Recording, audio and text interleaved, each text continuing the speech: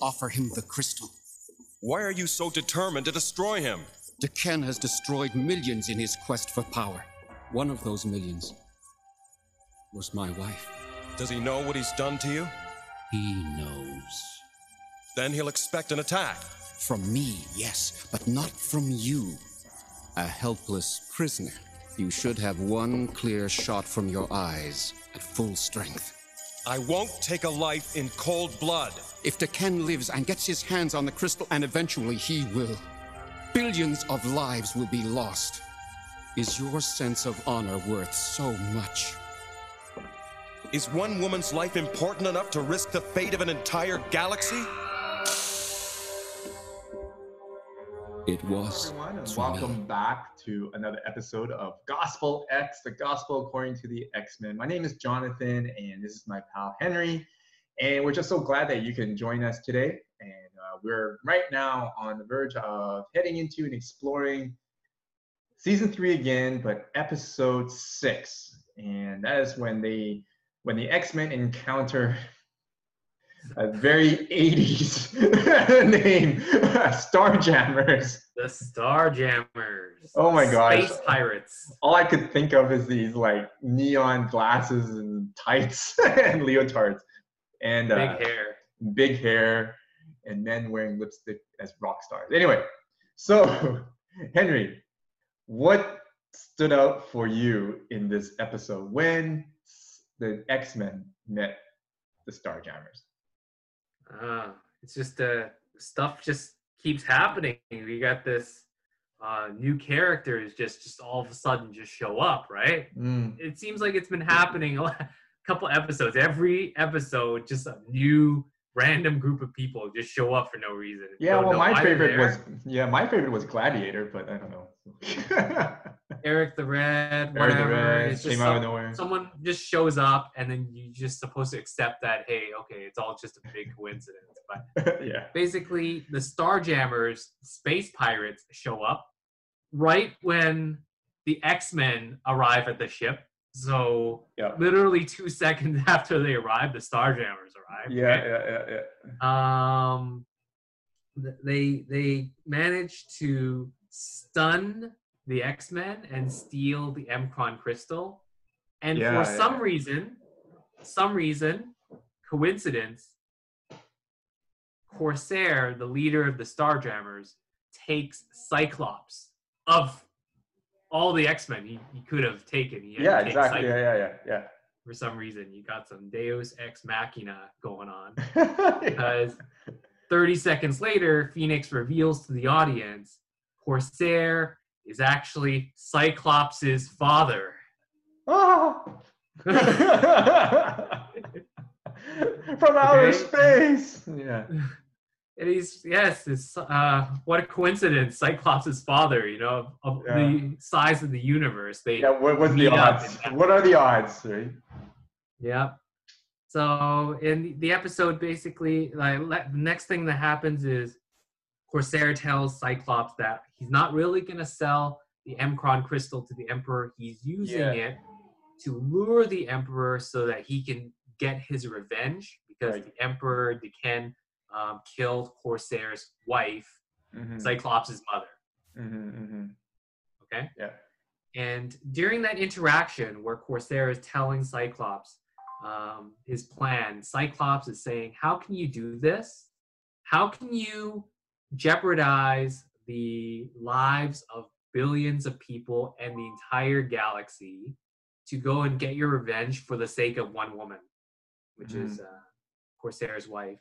And then Corsair says, you know what? Like, I will sacrifice for this one woman, because that is what is important to him. Right. And finally, the episode continues. The plan doesn't actually succeed. D'Ken actually does, at the end of the episode, win.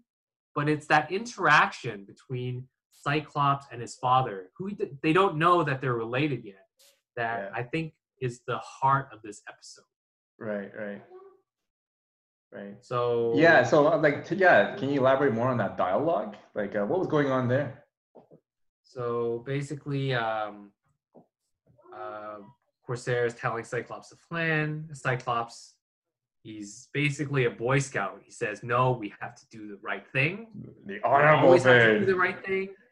Basically says, it's implied in the scene, I could never do what you do. I could never stoop down to that level to I will sacrifice never everything. for just a revenge, right? For the purpose For of revenge, for one woman. And guess what? The irony is that because they're father and son, Mhm. right? The implication is that no, Cyclops, if you were in his shoes and what he faced happened to you, Mhm. you would do the same thing that he would. Yeah. And we kind of see this in the character of Cyclops and his love for Jean. If Jean Grey was murdered by somebody, Cyclops would definitely go and try to get his revenge. Exactly. Yeah. Yeah. And so he's judging his father with a level of moral superiority, even though that if it happened to him, Yeah. he would do the same thing. Yeah. Completely. Totally. Like we were talking about this as we were preparing this. It's like he did have that type of scenario before with Sinister, right? Where Sinister hurt his friends and then he just went ballistic, right? And almost like disintegrated Sinister. And so Cyclops did that, like by saying that, he's almost like condemning himself of hypocrisy, of saying that like no, there's a moral high ground and everything, just because the situation was suited for him, right? Because the situation was Corsair being the guilty one and not him, so it was more suitable for him, for Cyclops to say it as opposed to Corsair.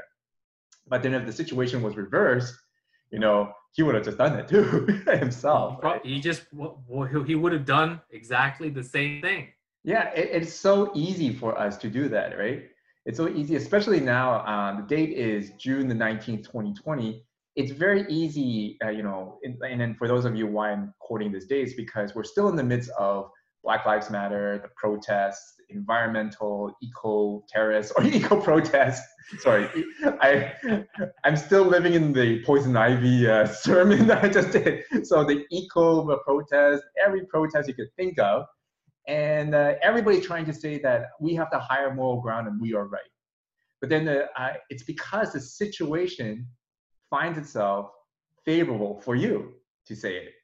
However, if the situation is not favorable for us, then we find ourselves condemned. Actually, the very words that we say condemns us of hypocrisy, right? It's really it's just interesting, and it's a good reminder for us to not to be quick to judge. It seems like the theme of the times now is that the mindset that no, if I was you, I would never have done that. I would never do what you do. I would never stoop and basically sacrifice my current morals. Yeah. In any situation. I would never spit at somebody just because they are. I'm angry at them, right? Yet I wonder, right? I wonder too. Is that hey, in this day and age, right? It's so easy to say that, to just say that I would never do that. I would never sacrifice my morals. But it's hard to live out because it is. Who knows what you would do in those situations? Right. You don't know. You don't know, and you don't know what situation you'll find yourself that your morals will be challenged, right? And so, therefore, it's like it's interesting. It's that is very, in a way, very Western, very Greek in a way that we want to be this perfect person and we want to exemplify this perfection, but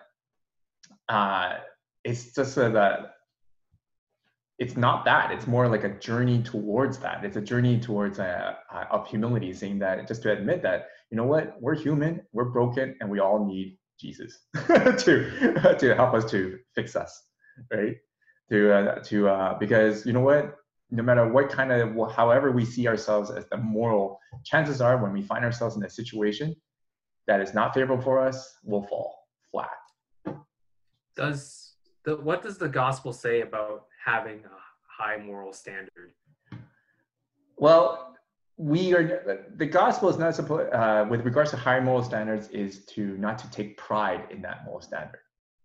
It's a more of a taking a humble approach to the moral standard, to know that, to understand that the moral standard is there, the high moral standards they're given by, well, God, but to also realize that and have the humility that we can't get there, and we're never going to get there.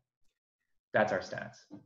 So basically, it's like no matter how good you think you are, right, you're still on the same level as everybody else around you, right? Right. For all have sinned and fallen short of the glory of God, right? We cannot get there.